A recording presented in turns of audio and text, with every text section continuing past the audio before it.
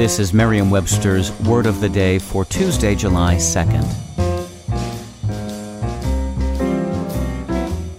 Brought to you by the new Merriam-Webster's Advanced Learners English Dictionary, designed for students and teachers of English as a second language. Learn more at learnersdictionary.com. Today's word is benedict, spelled B-E-N-E-D-I-C-T. Benedict is a noun that means a newly married man who has long been a bachelor. Here's the word used in a sentence.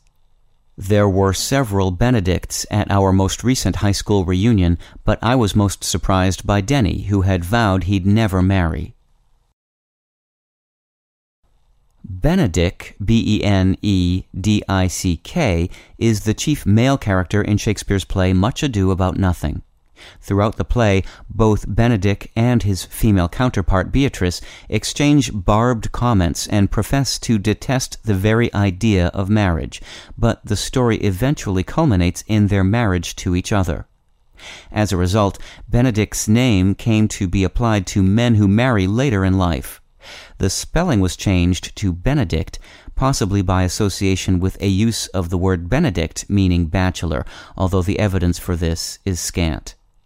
Some early 20th century usage commentators regarded the respelling as incorrect with regard to the etymology, but Benedict has become the established spelling nevertheless.